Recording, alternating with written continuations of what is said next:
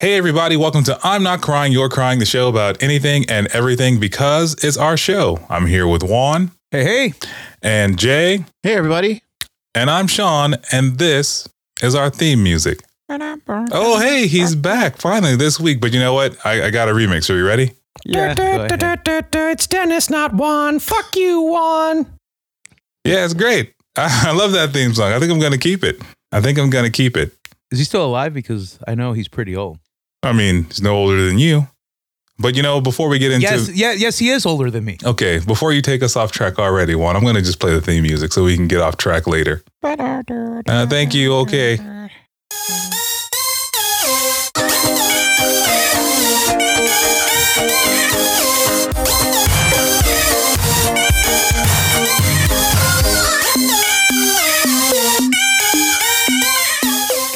Hey everybody, welcome back to I'm Not Crying, You're Crying, Season 4, Episode 9. And guess what, Juan? What? I'm gonna ride that pony that this is the penultimate episode.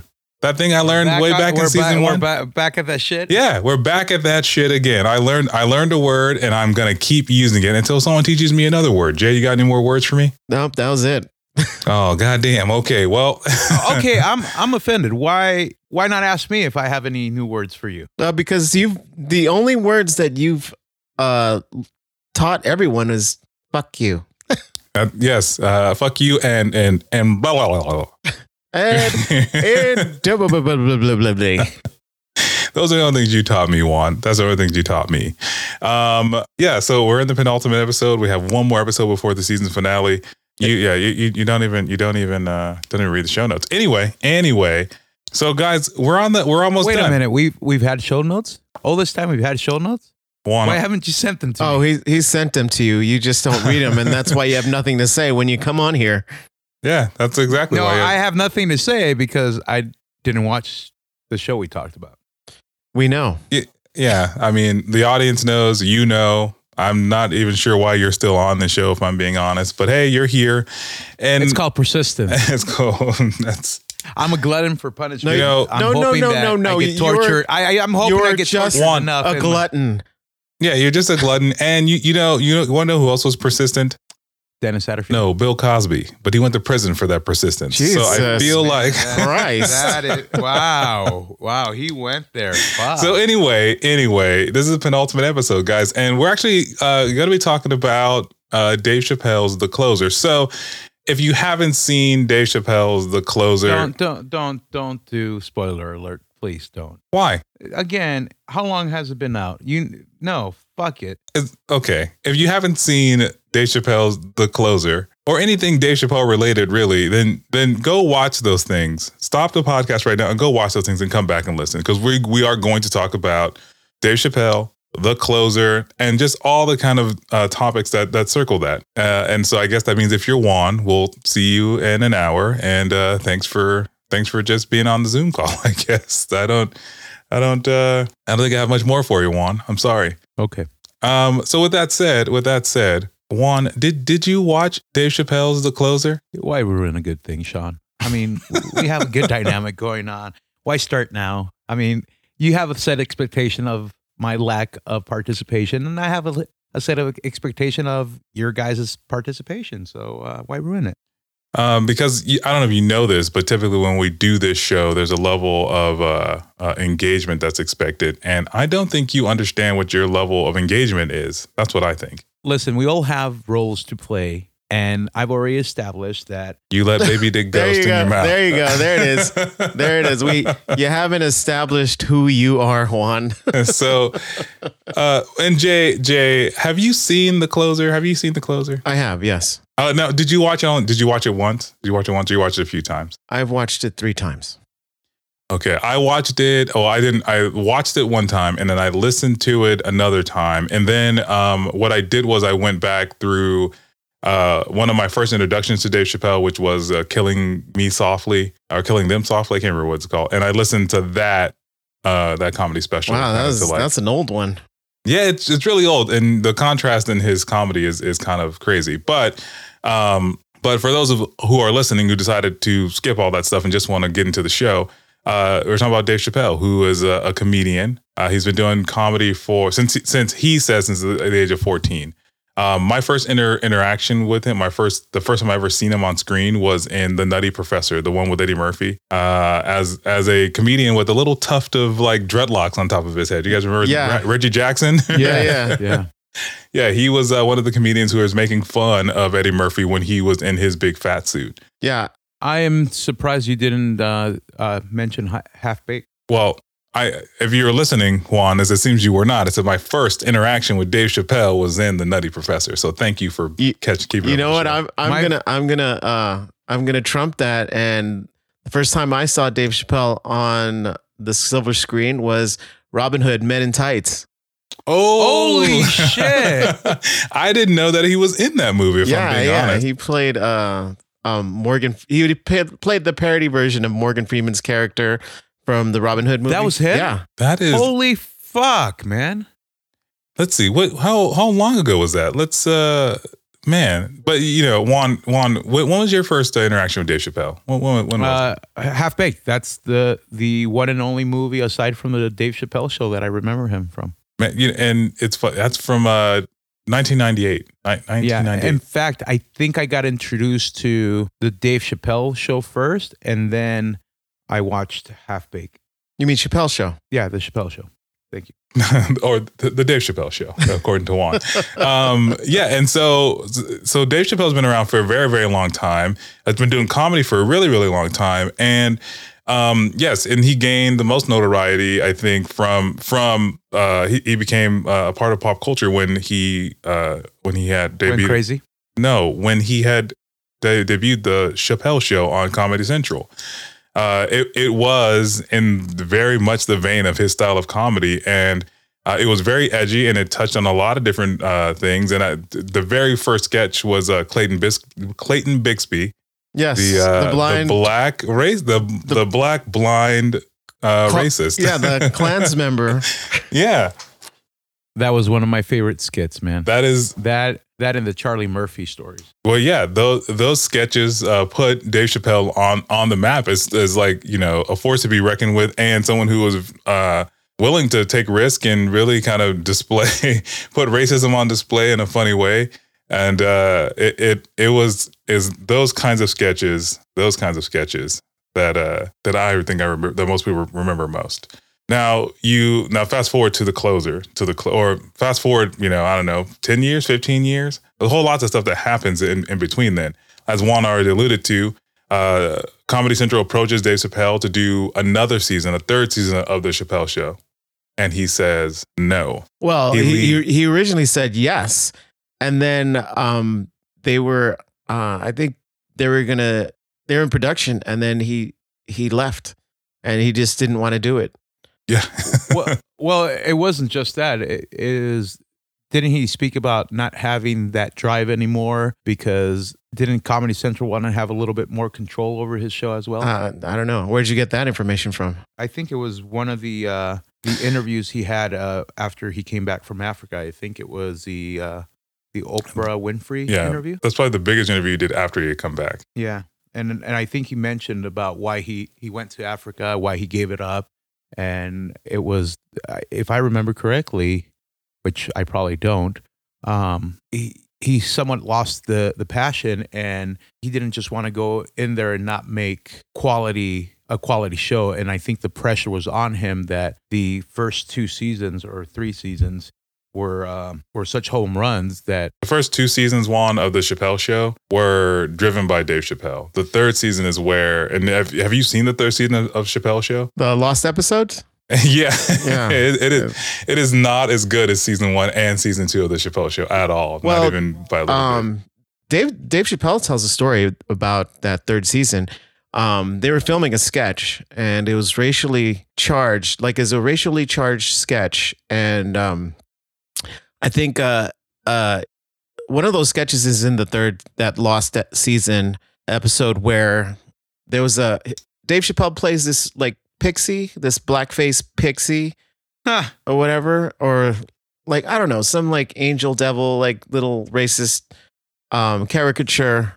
And one of the, like, they were filming it, and one of the like white crew members was laughing like too hard at that character. Yeah, you know, yeah. like where to the point where it was like he was laughing at that depiction of that, you know, character where like Dave Chappelle felt uncomfortable like doing that character, and he felt uncomfortable getting those types of laughs, you know, where, you know, it kind of like fueled this like negative perception of black people, and he didn't want to do that type of show where, like, you know, he said he was like letting his people down, and, you know, it's just like making, you know, black people look worse, and like, and that's one of the reasons why he left. You know, he left like $50 million from Comedy Central.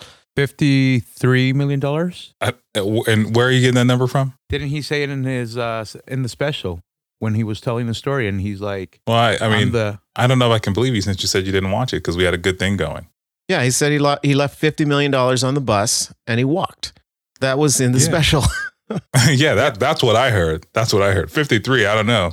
Listen, I just watched the episode about an hour ago or 2 hours ago, so it's pretty fresh in my mind. If you say so. Yeah, if you say so. We all know Ligma has gotten to me, and I don't. No Ligma jokes tonight.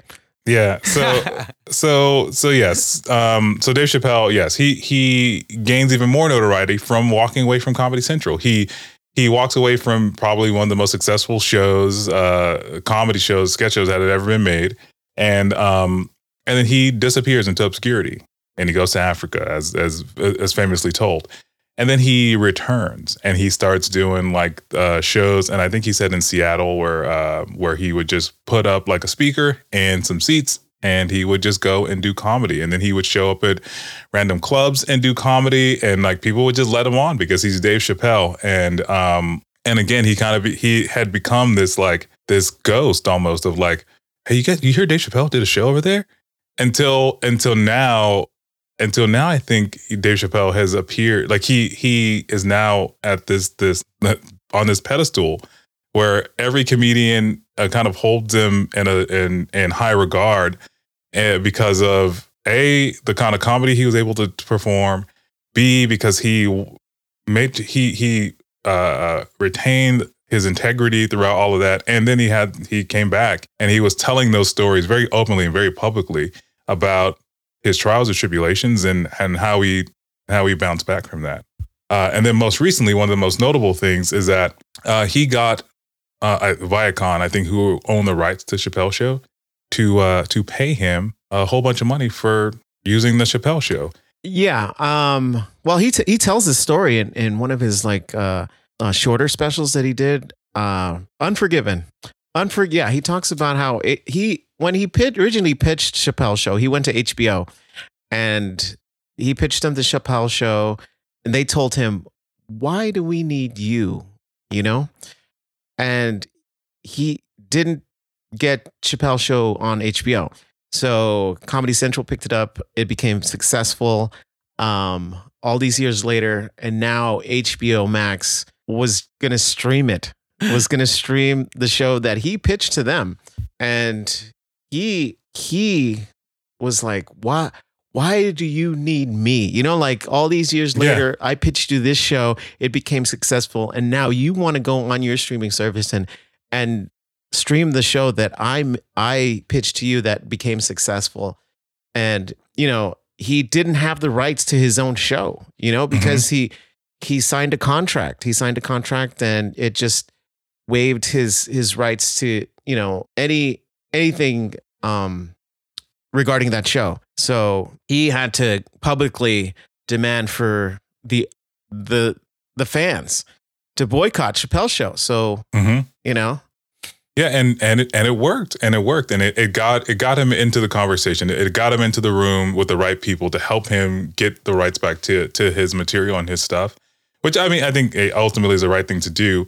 But it's one of those things that, you know, that typically, and there's a little snippet on YouTube that Joe Rogan and Dave Chappelle talk about this exact thing, where it's like when you're an artist and you are in the world and you're taking these deals and you're signing contracts, you are typically not on the winning end of that deal. There are many more people in that line of succession that are getting more money than you. And you're really just kind of like along for the ride, making more money than you had before. But they hold on to your rights. They hold on to basically all the things that make it yours. Another, and not to get too off topic, but another person that has also been victim to that, but has also beat that system is Taylor Swift. I don't know. Yeah. I don't know. I mean, Juan, I didn't realize you were so passionate about Taylor Swift. I went down the rabbit hole and didn't realize what she did, but she lost her catalog of music to the record company, and now she's going to re-record the records. The short story is that there's two clauses. There are two things. There is the masters to the recordings, and then there's masters to the composition of the songs. Well, record companies own the masters of the recordings. She owns the compositions, which means that she can record those songs as many times as she wants and record them. And so now, if you ever see a Taylor Swift song that says Taylor's version, exact same song, just re-recorded by Taylor Swift. That's insane. And essentially, every time she re-records it, the masters lose value. Yeah, and that's another artist to beat the system. But anyway, so yes. So Jay, I'm actually very interested to hear your opinion on this topic because, as people may know and who listen to the show, that you're a comedian, and so I'm just kind of curious, like, what your view on Dave Chappelle's take is, and do you take any part of his comedic style into your style, or and how you do that? Well, I'm pretty biased. I love Dave Chappelle. I've followed his career for a long time. You know, I've watched every special that he's done. You know, every little thing on YouTube every little stand-up thing that he's done on YouTube. I've seen it. I love his style. I love the way he thinks. You know, so watching The Closer, I'm totally biased. You know, I loved it. From beginning to end. I mean, I don't have my feelings hurt. It wasn't targeted at me. But I understand as a comedian, you know, like, there are things that people are going to get upset, you know, just the mere like mention of a premise, you know, people will get upset and they won't look at the joke any further than just the shallow level of just the topic or the premise, and they won't like see what he's actually talking about. Yeah. Now, that kind of begs the question. Now, when you write your jokes, when you get ready to do your stand up, do you censor yourself? Do you go, oh, I shouldn't talk about that? Or do you say, fuck it, I'm going to talk about it, and you know, hopefully the crowd takes it as a joke? Well, I mean, if you censor yourself, then you're not really expressing your art to the fullest, you know, because you're always editing yourself to pander to what you think the audience is going to like. And, you know, that's not the way that any good comedian should try to construct jokes. You know, like, if you want to construct a good joke, you just kind of go out there with your thoughts, your opinions, your feelings on something. You try to talk it out and you try to make it funny, you know, regardless of whether the audience is going to be offended or not. You know, you just have to try it out there. I mean, that's what comedy is all about. You know, you just kind of like trying jokes out, see if it works, you know, like you're treading this line. It's a tightrope. You're on this tightrope and, you know, you're trying not to fall a lot of times. So do you think that, like, if any other, because we were texting back and forth about getting ready for to this episode, and Juan was like, do you think they're going to pull the special from Netflix? And you go, no, they tried to pull this last one too. Yeah. I mean, honestly, I don't think that his intention for the special was to offend the LGBT community. I mean, they might take it that way, but I think a lot of him poking at this community in particular is that you just can't do it. And, you know, as a comedian, you should be able to, you know, discuss what you want to talk about what you want to talk without like fear of being canceled or being pulled. You know, like, he makes that whole argument about DaBaby and his like the stuff that he said on stage about the LGBT community, and, you know, and he contrasts that where like he got canceled for that, but he shot someone in a Walmart in North Yeah, Carolina, and nothing bad happened to his career. You know, like Well, so I did a little more research into that to kind of figure out like why didn't anything bad happen to this guy, the baby? First of all, I don't even know who the baby is. I don't know either. But I was curious why didn't anything happen? And so then I found a YouTube video of the Breakfast Club and Charlemagne was talking about it. And he's like, well, the thing is that it was proven that was in self-defense. So it wasn't really like a clear cut thing of like this guy going out there shooting somebody. But to and again, this is something that Juan and I talked about off air. It's something that that cancel culture does, which is like, if you were a horrible person, I believe Juan calls it a caterpillar, and then you become a beautiful butterfly. You're out there flying around. You're pollinating plants. You're changing the world. You're doing good things. This example wasn't my example. I heard it from somebody else. And cancel culture finds out that you were a caterpillar.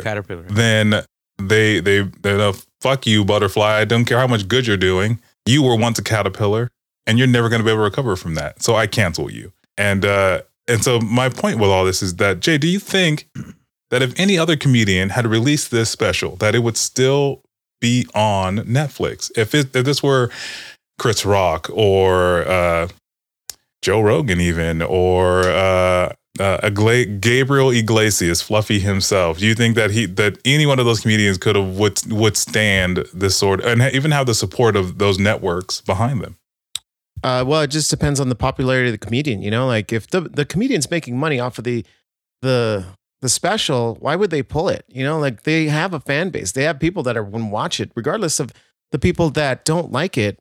Like I don't think Fluffy would be able to get away with it. No, they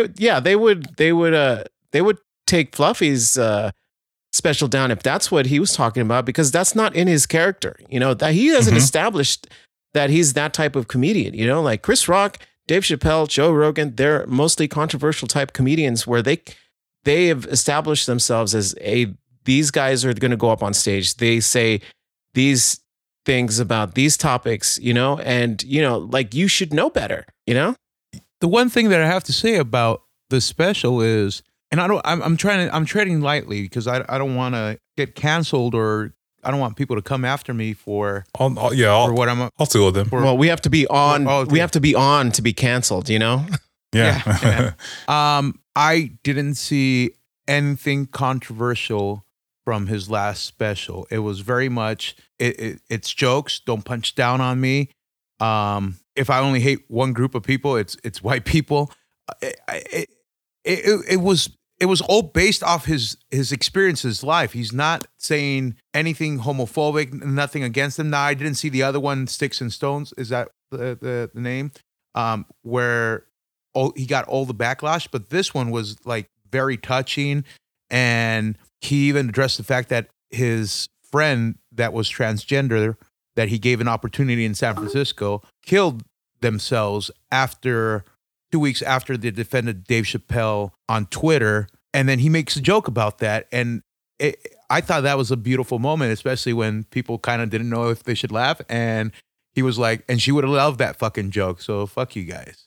I don't know. It just made me go, he has a valid point. When is enough going to be enough?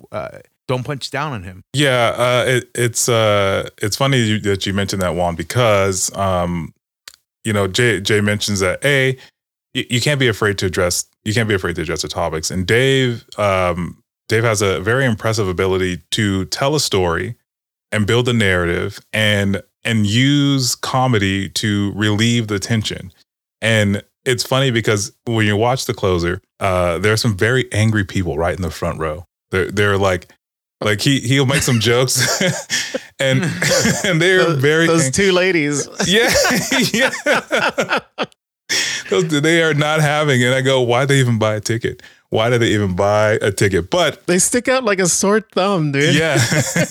But hey, my favorite joke is when that lady came at him in the parking lot and was upset about the fact that he said all these things, and he's like, bitch, I know you didn't pay for one of my shows.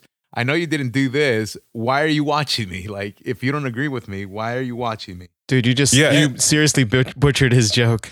Yeah, you did. I know. I did, and I'm not known for the greatest memory, but that was my favorite thing. Yeah, and it's true. Yeah, it's true. And so the other thing though is that like I told you, because I went and I watched Killing Them Softly. And I just was listening to the difference in how he told his jokes and how he got his point across. And then there's a point that Jay put in the show notes and Juan just made, which is that, you know, Dave, if you listen to Dave and hear his stand up, his problem has always been white people, you know, and even going back all the way to, I think that special came out in 2000. Yeah. It is about systemic racism, police brutality, and the system's ability to cover that up. But it's told in so much lighter of a fashion than his last three specials that you kind of don't even recognize him as a comedian anymore.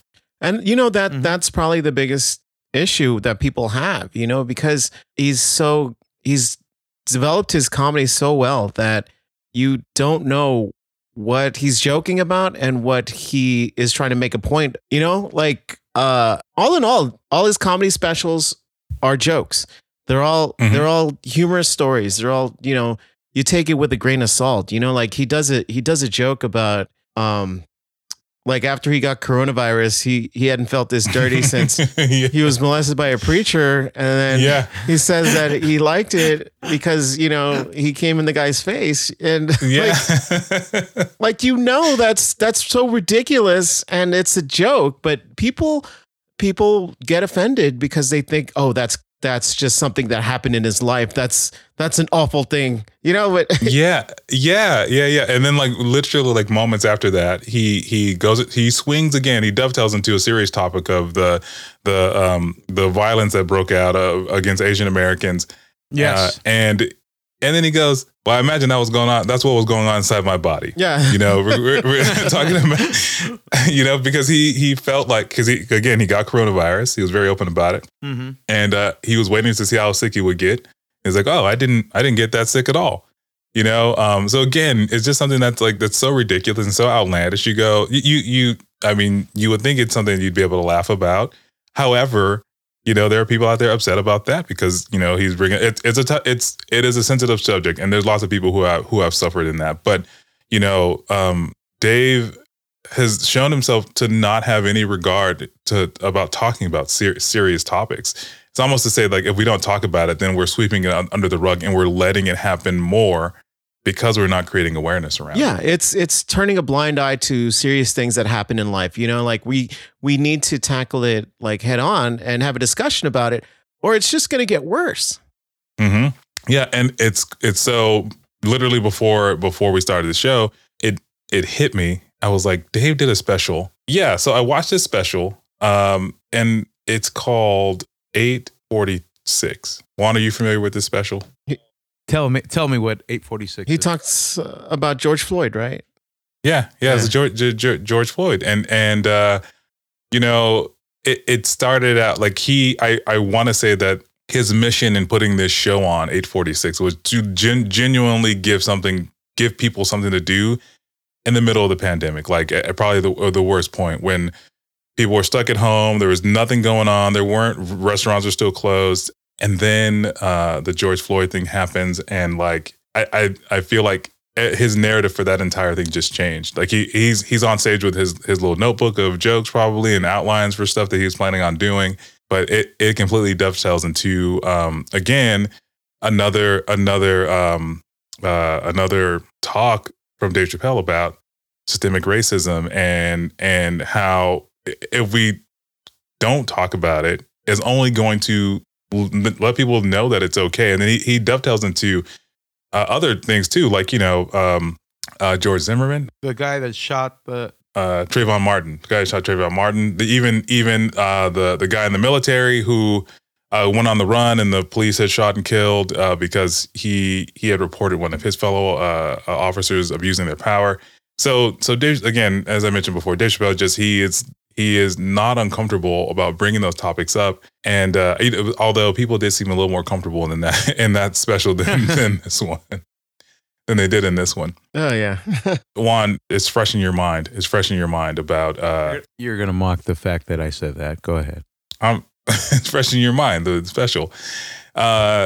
Did you have any? Did you have any overarching like messages you took away from it? Yeah, my biggest thing is people need to understand what art is. I mean, it was a joke. He's not coming out as inciting violence towards a group of people. He's not coming out as belittling a group of people for the sake of it. I mean, this special made me go, he's basing it off his own stories. He even joked about the fact of a transgender individual giving him a hug and then him going, "Get away from me. I'm homophobic." Remember?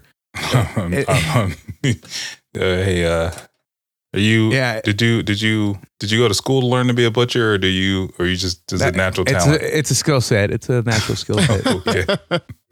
But no, in all honesty, I think I mentioned it to you, but this special made me like him even more, and I want to see what the big deal was for Sticks and Stones, the one that triggered everybody to want to cancel him. Well, I think you just touched on it. You literally just you butchered it to the best of your ability. Like Jay said, like Jay mentioned, you know, that story about the priest, it's a self-deprecating tale about himself, right? That paints him, and it's ridiculous, and right, it's ridiculous. And then, you know, he'll tell a story about how he is best friends with a transgender person, and then he'll receive a hug from them and go, "Get away from me." It's supposed to be absurd. It's supposed to show you the absolute absurdity of what he is saying, and that's the joke. That is the joke. But he often makes himself the victim, and there's often, because if he is victimizing anybody, it is himself, and the comedy comes from that. And so, like, you know, I get to the end of the special, and I get to the end of the special, and I go, again, like when I go, I don't see what the big deal was. However, you know, I'm not in any of the categories that were feeling that they were attacked. Other than being African American, that is really kind of the only the only thing that I'm riding here. And even then, again, I don't feel like, you know, anything. Well, I mean, Dave Chappelle makes a point. You know, everything's funny till it happens to you. You know, that's what he said. You know, and it's very true. Every joke has someone that you're making fun of. You know, so someone is a victim in the joke. You know, whether it be himself and doing self-deprecating humor, or he's pointing out hypocrisies or certain things that people do that don't make sense. You know, those become the victims in the jokes. But every joke, every funny joke, there has to be someone who's, you know, getting shitted on. You know, yeah, there needs to be a Juan in every joke. That is just how it goes. You know, this comedy special made me tear up at the very end because of the overall message when he's like, "And I hope to be alive when this little girl, the daughter of the transgender individual that killed himself." Daphne Dorman. Yeah. I didn't know the name. Sorry. He says it in the special. Again, that you watched I have 2 hours I have ago. the memory of a goldfish sometimes. But it's fresh in your mind. Okay. When he tells their daughter, not now, but when he's ready to have the conversation, "I knew your father, and he was one hell of a mother, of a woman." Please stop butchering Dave Chappelle's jokes. God, Dave. No, but I want 24-ounce ribeye steak on the bone, please. Thanks, Juan. Yes, it was a very touching message, and again, it speaks to how he tells his jokes. And again, you know, just like Jay said, when you're telling jokes, you have to make fun of somebody. Is the punchline, somebody, some place.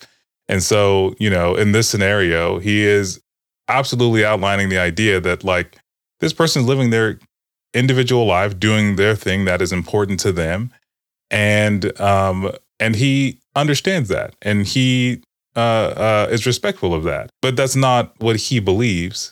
So, why are you, in his words, punching down on him?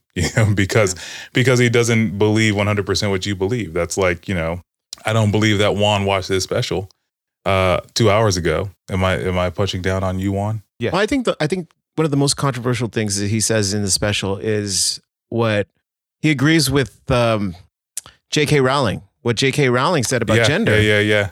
J.K. Rowling said that gender is a fact, and he agrees with that statement.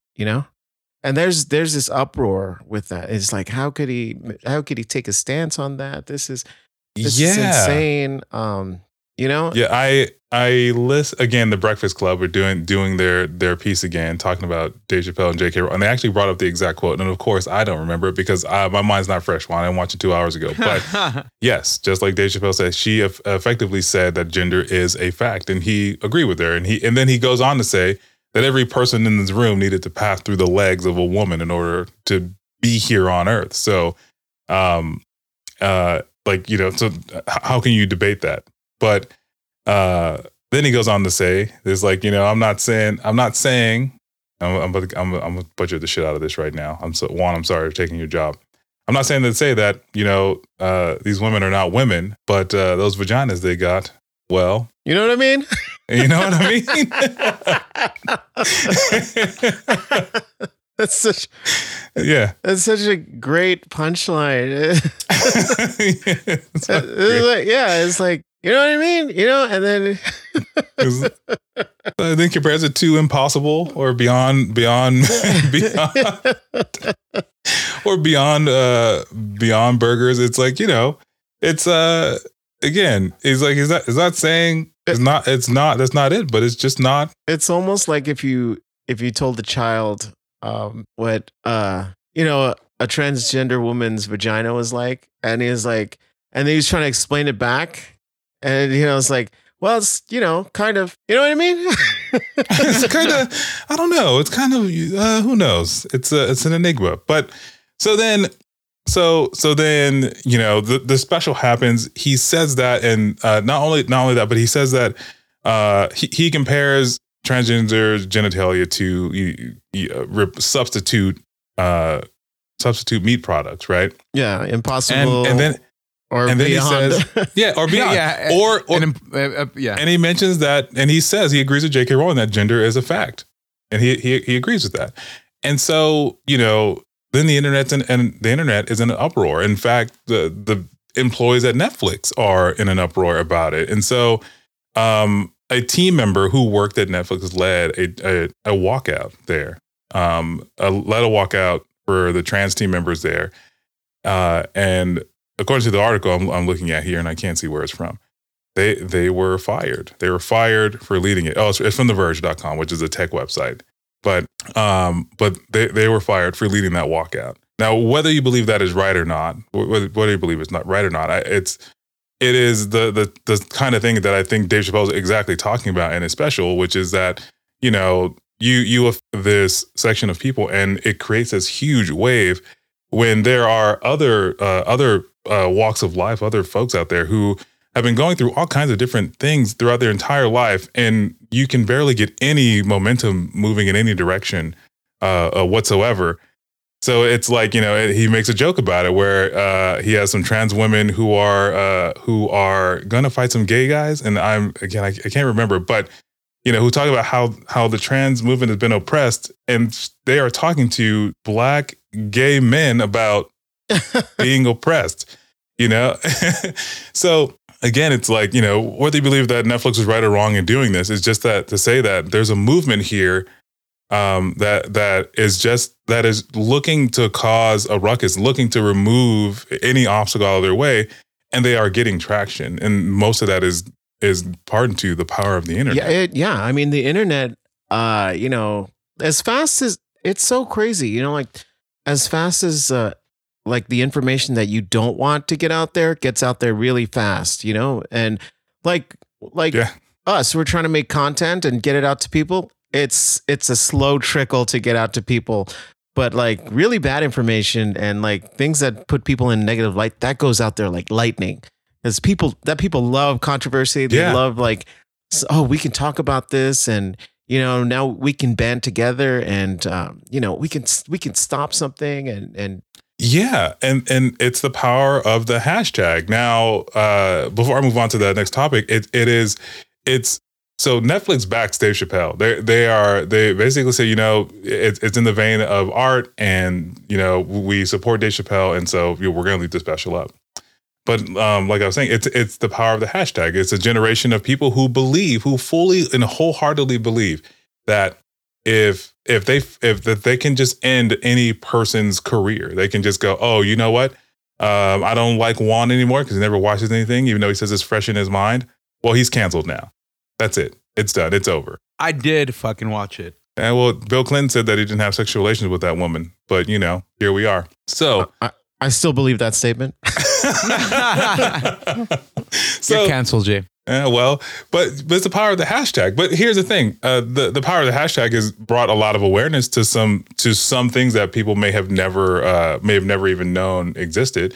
One of the notable ones, and again, I'm like rifling through your show notes, Jay. But the Me Too movement. It started with on Twitter with the hashtag, which is, I don't know if you guys know this, but Twitter is the king of all social media platforms now.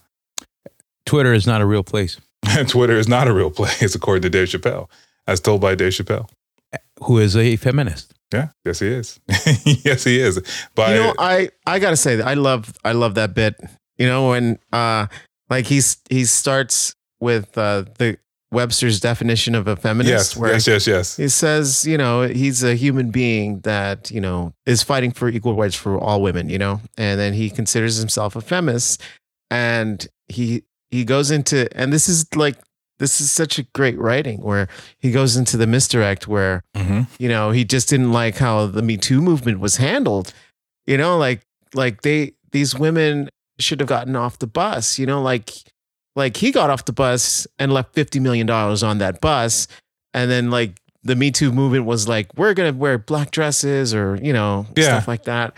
And then he goes, what the Me Too movement needs is a male leader, and then he volunteers himself, and then he goes on to say that, under me, I'm going to make sure that every woman has equal pay, they won't be harassed in any way. And then all he asks is that you suck my dick, All I ask is in return. Yeah. And then he goes, and now we're back at square one. And now we're back at square one because he is talking about how, they should have got off the bus, because if they had gotten off of the bus, they could have exposed people like Harvey Weinstein a lot earlier.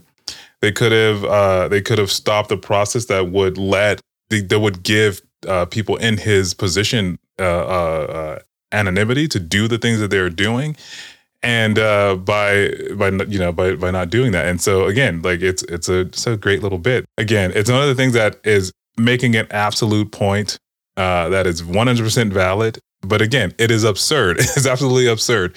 And so by drawing the parallel and comparison, and then creating something absurd that happens afterwards, it makes a joke. It makes a joke, but also makes people upset because I guess maybe he's probably right. Well, I mean, they take these jokes in a literal sense. They take it, at face value, and it's like, oh, that's his intention. No, it's just a joke. Yeah, it was just a joke to highlight the absurdity of their position and the lack of true movement that is happening for them. It was such an interesting topic where he essentially mentions, don't forget, I'm rich. I don't care. And I'm happy where I live. I live in a small town. Nobody cares what I fucking do. I don't care. It's a joke. Well, the joke he was making is that, he's rich. So the problems he's talking about, they're not necessarily all of his problems, because when the police stop him, he's Dave Chappelle now. You know what I mean? He's talking about the other part of the community that's not Dave Chappelle, that are still African American people driving around in cars, that are living that way. So he makes that point to say, I'm rich, man. These aren't necessarily all my problems. I'm just shining a light on it, because if I don't, nobody will. But yes, the power of the hashtag. Juan, now you threw your hands up when I mentioned that because it sounded like you were hashtag triggered over it. Yes. I think I'm just getting tired of the power of social media. I think I'm just frustrated that it takes what people think is a majority to make something go away when it's not necessarily the majority. Example? Yes, I the quiet game. That is a thing that should go away. I was talking to somebody the other day.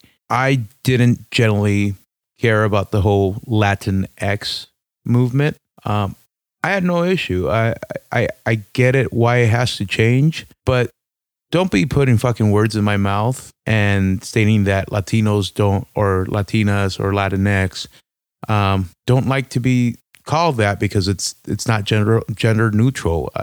I don't know. It bugged the shit out of me, and it bugs the shit out of me that people continue to push and people continue to cancel or not see art for art, or where is it going to stop?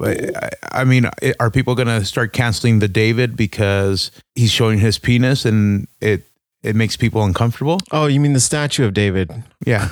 I was like David Letterman, David Hasselhoff. It's like, which David is out there showing his penis to everybody? David Duchovny. Oh, he's the one out there showing his dick to people. Yeah, that's right. Mulder? That Mulder dick over there.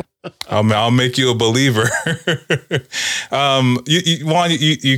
You circled around a great point, which is again, and it's about identity and representation, and having the ability to share that with the world on some sort of platform in a way that is unimpeded. So yes, maybe they are shoving those beliefs down your throat. But again, and these are some more words of Dave Chappelle, which is, okay, fine, go out and live your life and do your things. But how much do I have to participate in how you want to live your life? Did you know that it's not acceptable to say African American anymore?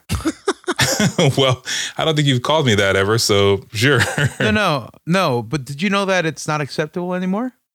Says who? Yeah, says what? The guy you just what? Mm-hmm. I was corrected when I described somebody as an African American gentleman, and someone corrected me and they said they're black. And I go, I thought it was politically correct to say African American. He's like, no, because you don't know if they're from Africa. They identify as black. And I'm like, so I'm being insensitive by calling someone African American. And they essentially said yes. So I'm not keeping up with the times. And now I have to watch what I say every single time. Well, I mean, a lot of people are just afraid to, call black people black. Like it's true. It's true. It's most people assume that calling a black person black is like using the N-word, which is not the case at all. I will say that I am not offended at all.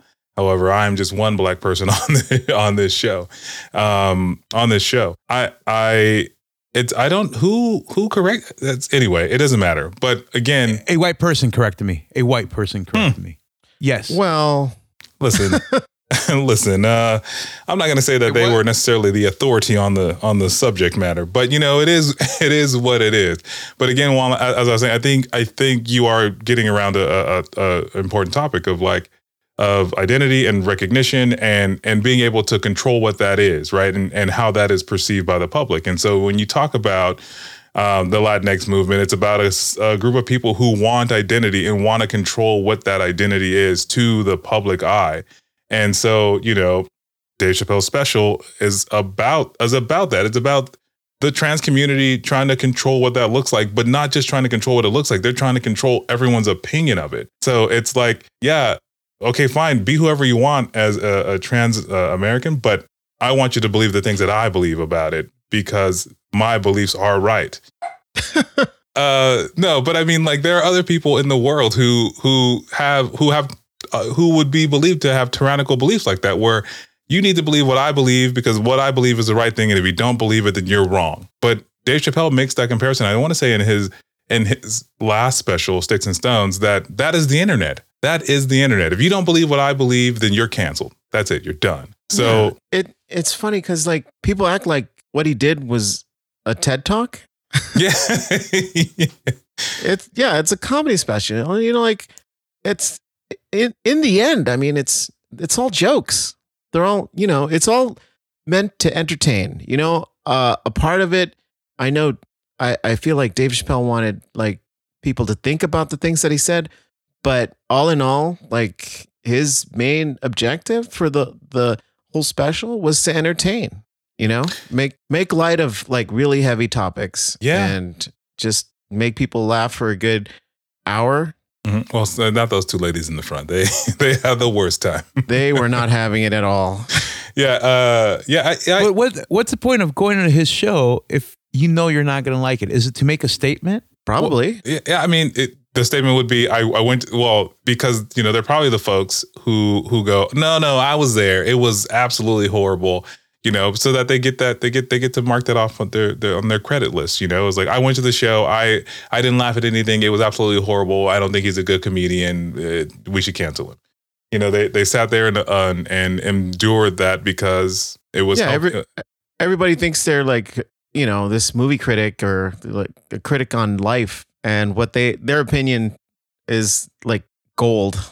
Yeah, it's true, and social media doesn't help that. You know, and cancel culture doesn't help that either. It feeds into the idea that if you don't believe what I believe, then I can end you. And if you're someone like Dave Chappelle, where again he said taking away a man's livelihood is akin to killing him.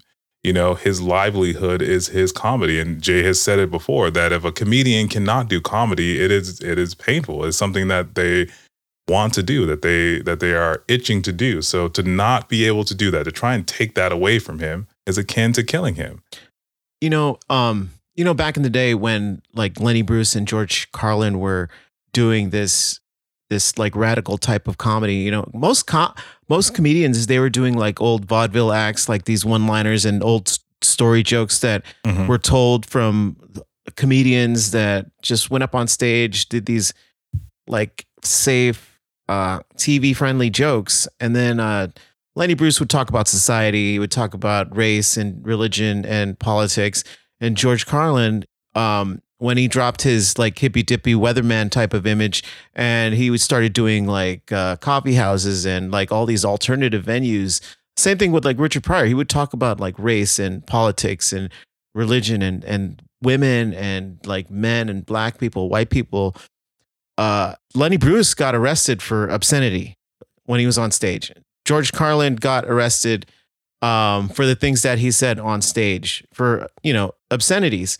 You know, I feel like we're headed in that direction with like cancel culture, where you're not allowed to say certain things on a public platform, because people are just going to be so offended that they're just going to be like, well, we should get the authorities involved and have him arrested for obscenities and inciting public discord, you know? Yeah. And you know, it's funny you say that, because like I didn't learn about George Carlin. Like I didn't know who he was. I didn't know he was a comedian. And shut the fuck up. Are you going to interject a correction, or are you going to add content somehow, or did you just want to stop me from talking? I'm going to let you finish talking. Oh, okay, great. Because what I was trying to get to is that when I was introduced to George Carlin, it was on Shining Time Station with Thomas the Tank Engine, which is akin to having your first impression of Bob Saget be Danny Tanner from Full House. You know, I would say even cleaner than that. So yes, so when I heard George Carlin refer to his penis as Winky the One-Eyed Wonder Worm, it blew my mind. It blew my mind. And so, yeah, I think you're right, Jay. I think, you know, if we keep dovetailing in this direction, cancel culture, the culture of the internet, is going to put us in this tailspin where artists can't be artists anymore. Because not publicly. Like, yeah, they'll still be underground stuff where people are going to flock to it. I was just going to ask, do you think it's going to turn into a prohibition type of a style, where you're going to have speakeasy type of clubs where people are going to convene to see these artists perform? And I think we get into a dangerous territory there, right? Because then, you know, it sounds like segregation, if you ask me. But don't ask the black guy. Don't ask the black guy about it. Listen here, mister. Yeah, it's just, but I think you're right, Jay, and I think you're right, Juan, that it'll devolve into that, and because that'll be the only place that you as an artist can express yourself, and then they will always be those artists who then have to ride the line of like popular success versus oh my God, versus less artistic, mainstream. artistic integrity. Yeah, versus and I'm trying to, back in the mid 2000s or early 2000s, there was the underground rap scene where and I don't know how closely you guys follow it, but Mos Def is probably was from in the underground scene. He's probably one of the most like famous rappers like around, but publicly, he was not in the mainstream conversation at all. At the time, it was Eminem, and Eminem was being played on every single station. He was even being played on like K-Rock for no other reason than because he was white. So again, Mos Def didn't change anything to become partially in the mainstream light. He kept doing his thing and got more notoriety from being who he was, and so the people who loved him pushed him out there. Now he's not as famous as an Eminem still to this day, but he is a notable rapper of great talent. He is. Yeah. Sorry, no. Sorry, I thought Juan was gonna say something, but he was just putting his fingers in his mouth. Yes, I agree. Deep breath, sigh, indubitably. Indubitably. Yeah. So. Do you guys have a favorite joke from the Chappelle special? Yeah, Juan, this is an audio podcast, so you nodding your head, yes. No one knows. I think I've already said all my favorite jokes, and I've butchered every single one of them. But I would like to hear your guys' favorite joke, and then comment and say, yes, I love that one too. I don't. You know what? The funny thing is that I don't. I think my favorite joke was that it was a running joke that he would go through the entire thing, talk about how close he would get to this trans person, that they would hug him, they would do something, and he was like, oh, but I'm transphobic, so I told him to get away from me. Which again, it just talks about the absurdity of what he's talking about, of like, how can you take that serious? But again, there's people out there that do that. Now, saying those type of jokes and pointing out that he had a transgender friend, is that the equivalent to say, it's okay for me to say the N-word? My best friends are black. It's funny because I think it was to draw a parallel that he wasn't saying it because he had a trans friend. He's saying it because like these are the things that he believes, and he put this person on, gave an opportunity, despite that, because of their ability, their talent, their not because of who they were and what they believed. I think he told that story, one, to make a point, and two, to kind of honor his friend and make a tribute to her, and just tell this nice, the story that he tells, it's very funny because she was a comedian and she opened for him, and he didn't know that she had only done stand-up for like 8 times in her life. Yeah. And he said that she stunk it up for like 45 minutes. And like, that was a running joke through that whole story. But it ended with like a sweet ending, but it was very tragic. Yeah. But again, I think he did it to make a point. Jay, do you have any favorite jokes that you haven't already mentioned? I do. There was that joke where he got into this fight with this lesbian woman because like, well, he didn't know that she was a woman, and like she was just in his face like, back off, that's my girl, It's like, yo, my man, I didn't know. It's like, stop calling me a man, I'm a woman. And he's like, what? What? Yeah. He's like, and what? then he said he looked in this person's cheekbones, and he's like, oh my God, you are a woman. and then like they were gonna fight, and then she got into this like perfect southpaw stance that he says. And then he said that she took a wild hook, and he said he slit that jab, and then he goes, well, I had to go to work. And he said he tenderized those titties like chicken cutlets. Which again is so absurd. It's another absurd joke but it's just so funny. Yeah, I think in that same joke he goes, he's like, I realized she was getting upset. So I said it to her like a pimp would say it. Oh God. I said it soft so she knew. Oh man. God, and I can't remember what he said. He goes, bitch, I'm about to slap the shit out of you. Oh God, yeah. And it was just, but again, it's that special is just great, man. And he said this would be his last special for a while. Which I think he's just kind of holding out in the bunker to wait for it all to go away before he pulls his little chair and speaker out and starts doing like random comedy shows again. Honestly, I wouldn't be surprised that he's out there working on the next one. Yeah, and and going through some of his material, kind of like and doing a little research here. I realized that he'd been working on some of these jokes for a while, like some of the stories I've been telling him for a while, and one of the ones who I had conflated at being in this special was the one that he told in Unforgiven, which is about him getting his joke stolen and trying to get his name back. Yeah. But it's again, I think Dave, he comes out, he's like a groundhog, he comes out and he comes out only during when shit happens, when like some of the worst shit happens, and he comes out and he talks about it and he tries to enlighten the people about it and drops some like real facts about stuff sometimes, and it's good to have someone like Dave Chappelle. Which is great because, he in the end, he has the ultimate control of his career right now. Like he puts out stuff when he wants to put out stuff. He doesn't have to. He doesn't like besides Netflix. Like he's not. There isn't people that are saying, "Oh, you need to do this by this." Like he kind of works at his own pace, puts stuff out when he wants to put stuff out. Yeah, which I mean, I guess as an artist, you can't ask for anything better.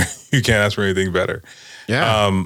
Juan, go ahead, Juan. Do you really not think he's not going to go back to Ohio immediately and start just working his own little circuit? What? Like, I generally don't think that. I generally believe this is his last big special, but I don't think he's done with comedy. I think he's immediately going to go back and start doing the clubs we just said that. I know. I get but you fuck you. You guys said it as if he's going to wait. I generally don't. No, think I just said that I wouldn't be surprised that he's out there working on the next one right now. No, I don't think he's going to do another special. I think he's just going to do clubs. I think he's just going to continue doing comedy for the love of comedy. What do you think he's doing at those clubs? Working on another special. Juan, but I honestly think he's just gonna do the clubs to do the clubs, not to work on another special. Oh, that's not true. That's not true. I honestly think unless something changes drastically with our culture, I think he's generally not upset but hurt over the fact that people are taking his words and use his own thing, punching down on him. I don't think he's hurt at all. Yeah, I don't think you're listening to the special. I think he went out there clearly knowing that this was for entertainment purposes and that he said it's going to get worse because I'm, okay. He's not holding punches. Yeah. I don't think he was hurt. I don't think he's hurt, but okay. If he didn't really care about it, then why even address it? Well, because that's all people talked about in the last couple specials, like that's what they've been attacking him on Twitter, social media. It's just something that he's like, I need to get all this stuff out. I need to like squash this. And, like he ends the special and he says, I'm not going to do any more jokes about the LGBT community unless we're both laughing at the same thing. And honestly, there's so many other things that he can tackle, so many subject matters that are going to piss other people off that, he has a pretty good list to work from. And I think, and I'm glad Jay brought that up because he kind of brought it full circle to say, the reason why he left Chappelle's show is because he didn't feel like they were laughing with him. He felt like they were laughing at him. And so he says to the LGBTQ community, and I didn't get that right, but I want to make sure we're laughing together about this. I don't want you to feel like I'm making fun of you because, I'm making fun, but not of you. I want us to laugh together. So I don't think he's hurt Juan. I don't think he's upset, or I don't even think he's, I think he's just kind of waiting over the storm. He knows that his words are going to cause controversy, and he's kind of waiting it out. And like Jay said, I think he's out there working on his next special, working out material. Why so sad? Why so sad, man? I think it's just my own things of I'm finally realizing that the stuff that we laughed at in the past, and we realized that there was a line in the sand saying this is just comedy. It's said in jest to be funny. We can't do that anymore. It's gone, and I don't think we're going to change it. I don't think cancel culture is going to go away. I think it's. What are you talking about, dude? You don't think so? You can joke and laugh about anything you want. Amongst your circle of friends, you can laugh about whatever. I mean, publicly, I don't think it's a good idea. So again, will then our circle of friends be judged by other people if it happens to? I mean, the other people aren't inside those conversations. No, but there's always a way that people find out. Sure. Yes. And you want to know how people find out? Doing shit like this, putting their conversations on the internet. That's how other people find out. I mean, the two people that are listening. Hi, Julio. Hi, Herbert. And the third person being Peter. Hey, what's going on, guys? Those are, Juan, your inner circle, your people who know your innermost thoughts and innermost feelings. How that stuff gets out is when they are in other circles of friends who don't believe those things. But also, like I said, scenarios like this where they are very vocal on social media.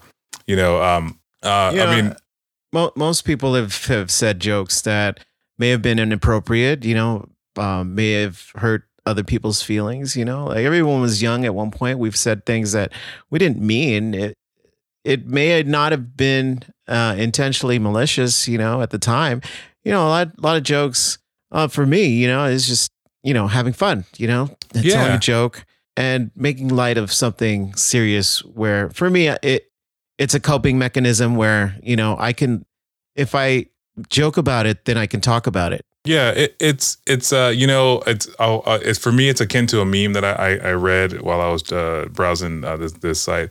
And it said, being funny at work is a delicate balance of being funny and inappropriate, but not so funny that you get sent to human resources. It was such a true thing for like the world we live in today that I think that Juan, I think amongst your inner circle you can tell those risque jokes, but you have to know your audience, understand what you're saying, and How long have you known me for? Have I ever been known for knowing my audience? Have I ever been known for having a filter? Well, you've also been known not to be able to tell a joke. So, I mean, that's the thing. Yeah, you've been cutting. Or I've been known to butcher other people's jokes. So, yeah, you did it all episode. Great, man. You don't have a filter, but I mean, I would say that you're pretty filtered on this show. I mean, is there something you want to tell us, Juan? Oh, no. Okay. Fuck you. Okay then. So with that said, with that said, Juan, you didn't have a lot of fuck yous this episode, but I'm gonna ask if you are done. I guess I'm done. Juan, I ask if you're done. Usually it's a stern yes. Fuck you. I'm ready to go. So is there some other thing you want to tell us about? Then I mean, this is it. This is your time. I won't cut it out at all. No, I'm done. It's just it's a very disappointing done. Why? I think you guys already know how I feel about this whole cancel bullshit, and it just bothers me internally. I'm sorry. Yeah, I mean, I don't.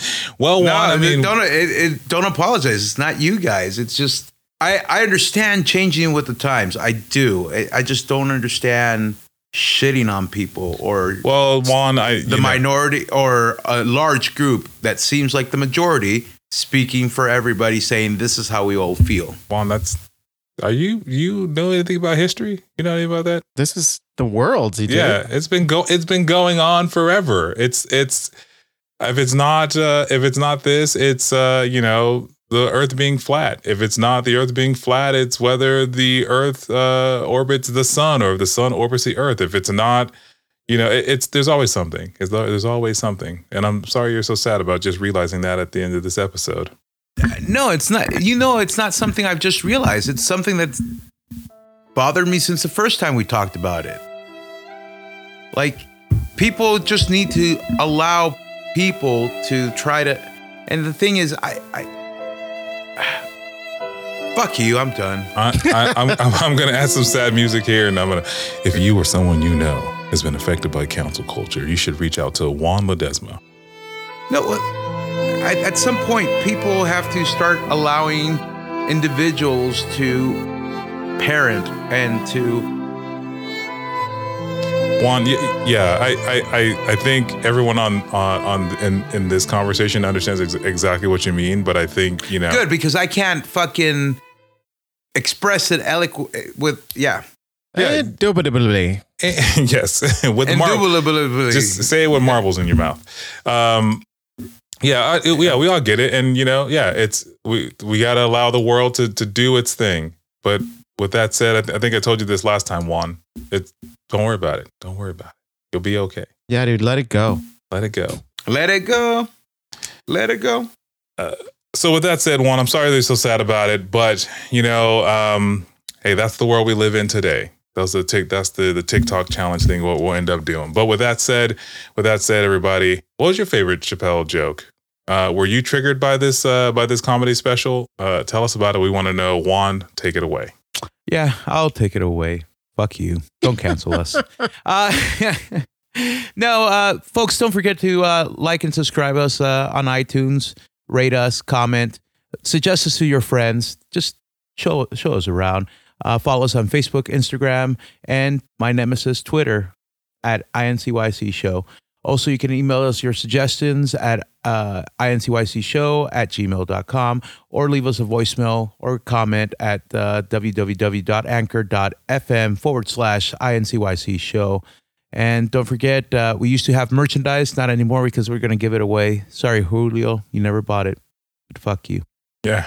We'll do an Instagram live to give that away. You'll have to deal with my stupid face to do that. Thank you, Juan. Have a good night. Don't get triggered. Thank you, everyone, for listening. I'm already triggered. Yeah, I know. Good night, everybody. Good night, everybody.